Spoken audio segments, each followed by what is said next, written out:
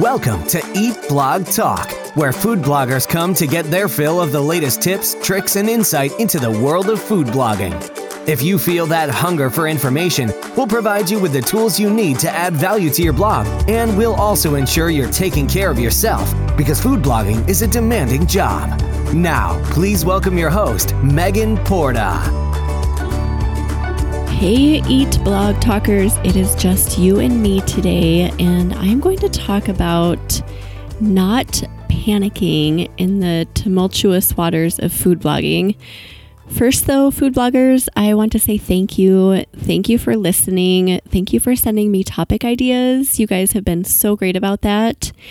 Thank you for inspiring me every single day. I am grateful that I listened to that little voice that told me to start this podcast in the first place. And I truly hope that you find value here, because that is always my number one goal. Along the lines of gratitude, I would be so grateful if you headed over to iTunes to subscribe, rate, and review Eat Blog Talk. Also, check out my resources page on the blog. There are some affiliate links there that could benefit you. Things like Flowdesk savings. I am loving Flowdesk, a free SEMrush trial, and even Instacart membership savings. Go to eatblogtalk.com/resources. Also, if you have an interesting topic idea to discuss that relates in some way to food blogging, please fill out an application. And there is a new forum for food bloggers that doesn't involve spending money or Facebook. Hop over and contribute to the discussions at forum.eatblogtalk.com. Today, I want to chat with you about panic and food blogging and how these two things can so easily, unfortunately, go hand in hand. Food blogging is still a new thing. It's like we're still in that beta phase where we're wading through scary waters, not knowing if something is lurking just beneath the surface, ready to bite our ankles.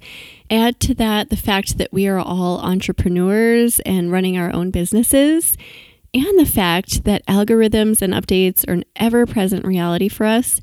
There's a lot of opportunity for panic in this tumultuous world of food blogging, so let's address that a little bit today. I think talking about cycles is a really appropriate place to start with this. There are cycles to everything. When things are up, you know they'll eventually fall. And when things are low, you know they'll eventually rise.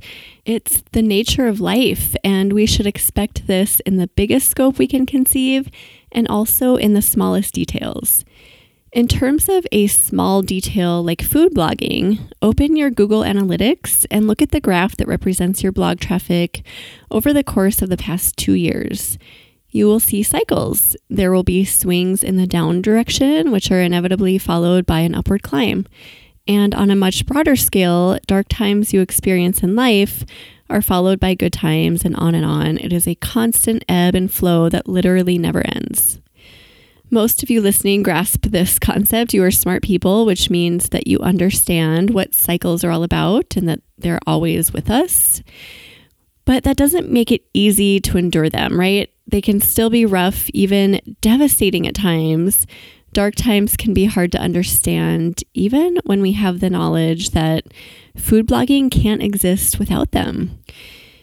If you have been food blogging for a short time and you have recently had traffic that's been wiped out by a Google or Facebook or Pinterest algorithm change, you are probably left with your head spinning and wondering, what the heck?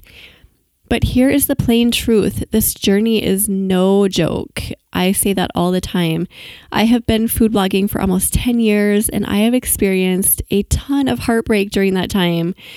I have worked my butt off for years at a time with steady growth, but very slow, steady growth. I have seen over half of my traffic wiped out overnight because of a Pinterest update. One time, a host shut down my site for 16 hours straight because I hadn't received any of my renewal emails. My traffic from Google was hit really hard after some of the most recent Google updates. And currently, as I'm speaking at this very moment, none of my recipes are showing up in those recipe carousels in Google. I am talking not a single one. So I have seen other bloggers experience huge losses as well over the years. It's not just me, it's not just you, it's all of us. And this is normal, unfortunately, 100% normal and totally expected. If this were an easy job that maintained an upswing all the time, everyone would be doing it, first of all, and it wouldn't be real because reality involves cycles. I scan the Facebook groups regularly, and I see that a lot of food bloggers right now are experiencing massive distress, and I would say even panic over the recent Google updates that wiped out traffic and therefore money from their blogs and businesses. And I understand this distress. I don't at all discount that this can be a really hard thing to grasp and deal with. I also feel that it is really important to put a reminder out there that if you want to truly succeed in this world, speaking to you here as a food blogger and a human being, that you have to be able to endure the hard times with a little bit of grace.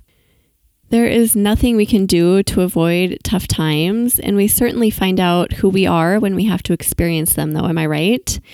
I'm going to share a little story with you today that has absolutely nothing to do with food blogging, but bear with me. There is a point, and I promise I'll come back around with this. This is a little story about our oldest son, so please forgive me if I get a little teary. It's hard for me to talk about this without doing so. But our oldest son, Elijah, was born with multiple anomalies, the most serious one being a complex heart condition. We found out about it before he was born, so we had a few months to wrap our heads around the facts before he was actually in our arms. We were paired up with a great cardiologist who took the time to explain different options for what we could expect after he was born. So kind of in a nutshell, he gave us 3 options, and they were 1, death, 2, a lifetime of surgeries with complications and limitations, and 3, a lifetime of surgeries, but thriving as a human being. So before he was born, I just prayed so hard and just believed that the best of those 3 options would be what was destined for his life. We knew that surgeries would be inevitable, but we prayed and believed for a thriving, happy life for him too. And thankfully, that is exactly how his life has transpired. He is a thriving, happy, incredible, just unique, awesome 12-year-old boy. But there have been dark times in this journey with him. It has not always been easy. One of the darkest times was the month or so leading up to his second open heart surgery. He was 14 months old, his heart was failing, and we were seeing more evidence of that with every day that passed. He was vomiting nonstop. He had these scary blue spells at random times that prompted ambulance rides and trips to the ER, and his immune system was severely compromised during this time. And because of that, he caught sickness after sickness, and ideally, open heart surgery should not be performed on a sick child.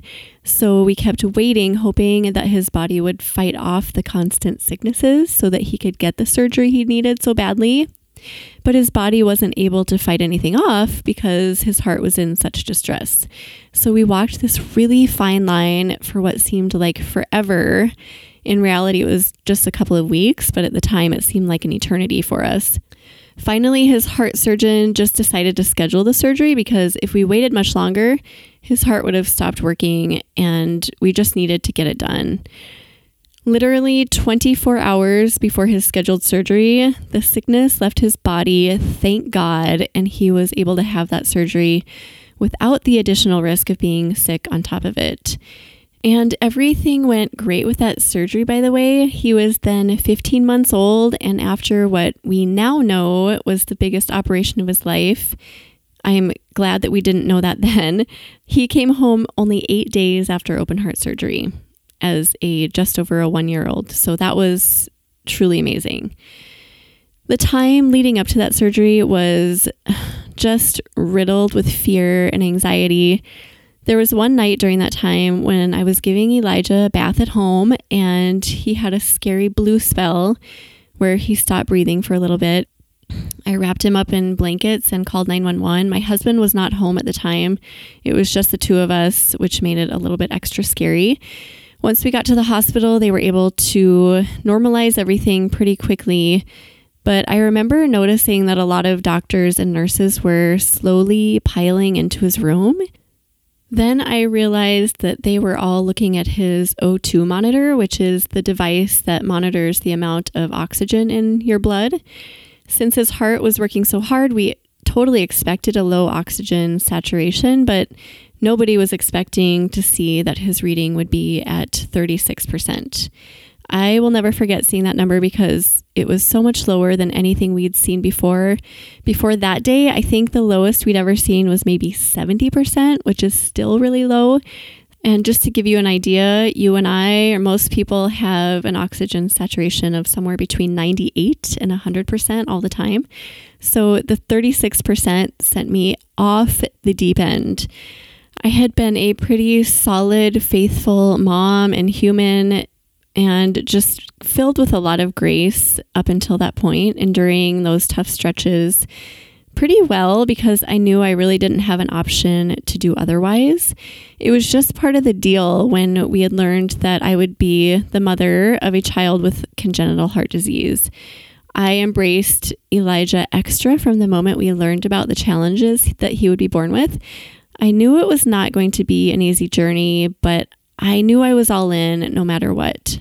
But that 36%, it temporarily broke me, you guys. I locked myself in the nearest bathroom and I sat on the floor and I sobbed. It was the first time in that journey that I felt totally captured by fear. I will never forget the way I felt in that moment. It was the most awful, soul-wrenching, helpless feeling. Those are all horrible ways to feel, yes, but somehow also in that moment, I knew that I needed to just be there and let myself feel those terrible things. So I sat on that cold bathroom floor and I just sat with all of those ugly, real feelings. And then when I was done, I picked myself up and I got back out to my boy's hospital room and I dove into loving him and making sure that he was comfortable and breathing. Was it easy to do that? No, it was not. It was heart-wrenching, but I did it anyway. You get where I'm going with this, I'm sure, and you might be saying, really? You're comparing food blogging to your child's medical issues? And I just want to say, yes, I am, because there is value in learning how we handle dark times. When a Google update wipes out 80% of your traffic, are you devastated? Of course you are, and it's okay to plop yourself down on the bathroom floor and have a good cry. In fact, I highly recommend doing that. Let yourself feel those losses we bloggers sometimes face because issues arise that can truly send us through stages of grief. But in the end, you have to pick yourself up off the floor and you have to get yourself back out to that scary hospital room and just keep doing what you know you should be doing. Keep creating content that you love and that is curated with passion and quality. Keep being yourself and putting your unique stamp on the world. Consistently and persistently create. I love those two words and they're so vital in this job. Those hard hits are bound to come. They will come. That is a given fact. And when they do, remember that you don't need to blame anyone. Cycles are a part of life after all. No one is to blame. So after your good cry, here is what I recommend. Take a step back and give yourself some time to look at the big picture. This might mean pulling up Google Analytics traffic over the past 2 or 5 years. Has there been steady growth? Are there ups and downs, spikes, plummets? Probably yes on all of the above. Those things are all a part of your individual food blogging story. If you panned out and peeked at your life in the same way and on the same scale, you'd see those ups and downs, spikes and plummets there too. Very rarely though, and this is a really important point, will you ever find that you ever fall completely back to baseline. Even with the plummets, progress is always being made. Focus on the fact that progress exists. That is a really important part of this. And keep in mind that sometimes we need those dark stretches of time to give us perspective. They help us to appreciate the happy times, the up times, the times when everything is going swimmingly, when we're feeling great about our work, when traffic is exploding, fill in the blank. Know that there is purpose in all of it. Every single bit of it is a part of your story. That dark piece of the puzzle that you hate in the moment is still a piece of the puzzle. Once you have that clarity to take 10 steps back and view the puzzle in its entirety, that's when it makes sense. That's when you understand that your puzzle, your story, would not be complete without that one dark piece or a bunch of dark pieces. Sometimes there are lessons we can take away from the darkness, and we can also experience shifts in perspective. From that moment I told you about when I was crying on a bathroom floor at Children's Hospital, I took away an immense appreciation for life, especially for my son's life. Every milestone he has achieved since that day has been celebrated. Just last year, and remember he's 12, but just last year he started dressing himself in the mornings. Without prompting or help, he started getting out of bed and putting his own clothes on. This was such a huge deal from my perspective, and it still is. I'm not kidding. I express thanks for this simple thing all of the time. Would this have been such a big deal if we hadn't been through such dark times with him? I don't know, maybe, but probably not. I do know for sure that experiencing dark times with our son has added clarity, grace, wisdom, patience, and generosity to my life in abundance. So, what are some things we can take away from the dark times in food blogging? Having experienced a lot of devastation in this journey myself, I've gained a ton of the same things that I gained from going through my son's journey with him: clarity, grace, wisdom, patience, and generosity. And I know I'd have a lot less of all of the above as a food blogger without being shaken up and brought to my knees in total devastation once in a while. But lessons and growth aside, what can we actually do after we lose 50 or 80% of our traffic overnight? Even if the traffic loss itself is out of our control, there are still things that we can do. So I compiled a little list for you, and I'm just going to go through those right now. So number 1, listen to the experts. And in food blogging, experts are everywhere. If the loss pertains to Google and SEO, listen to the smartest people on those topics, and don't just listen to one person. I recommend listening to multiple trusted sources, and make sure there's nothing that you can do to change the situation. If there is, do it, change it. And if there isn't, then you need to move on. Number 2, don't stop creating. Keep creating quality content that your audience wants and needs from you, and that also makes your soul sing. Be consistent and persistent. Always remember those 2 words, and keep moving. Number 3, consider diversifying your revenue streams. If you rely solely on ad revenue and 80% of your traffic comes from Google, and a recent Google update wipes out 80% of your total traffic, ouch! This would not be as devastating of a loss, though, if you had other sources of income flowing. I won't get too far down this road because I will be publishing an interview with Susie Bullock from Hey Girl Hey in a few weeks, and she speaks much more fluently on this topic than I ever could. So keep your eyes peeled and listen to everything she says about diversifying, because there's such gold in her words. She knows what she's talking about. Number 4, evaluate, learn, and adapt. Is there a new standard that Google is looking for? Scour your favorite forum or groups, ask trusted bloggers about next steps, and listen to those experts I talked about earlier as you navigate your way out of whatever dark time you're experiencing. Actionable steps may arise as everyone around us sorts through the same issues too, so keep that in mind and keep your eyes and ears open. Stay connected with other food bloggers and experts, and be willing to make changes to your blog and business as needed in order to adapt and grow. If Google appears to be favoring certain types of posts, then study those posts. What are they doing that you're not doing? If Pinterest is favoring a new type of pin format, figure out what that is and start doing it too. Number 5, have tunnel vision for a time. I mentioned earlier that I lost a ton of traffic overnight one time due to a Pinterest update. I still remember exactly where I was sitting in my living room and what I was wearing when that happened.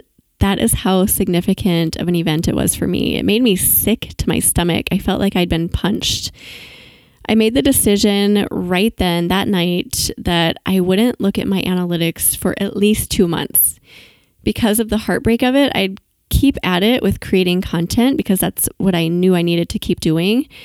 But I'd keep my head down and not invite that heartbreak into my world for a time.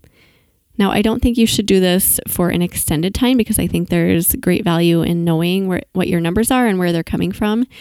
But when necessary, for a time, I do believe that there is huge value in that.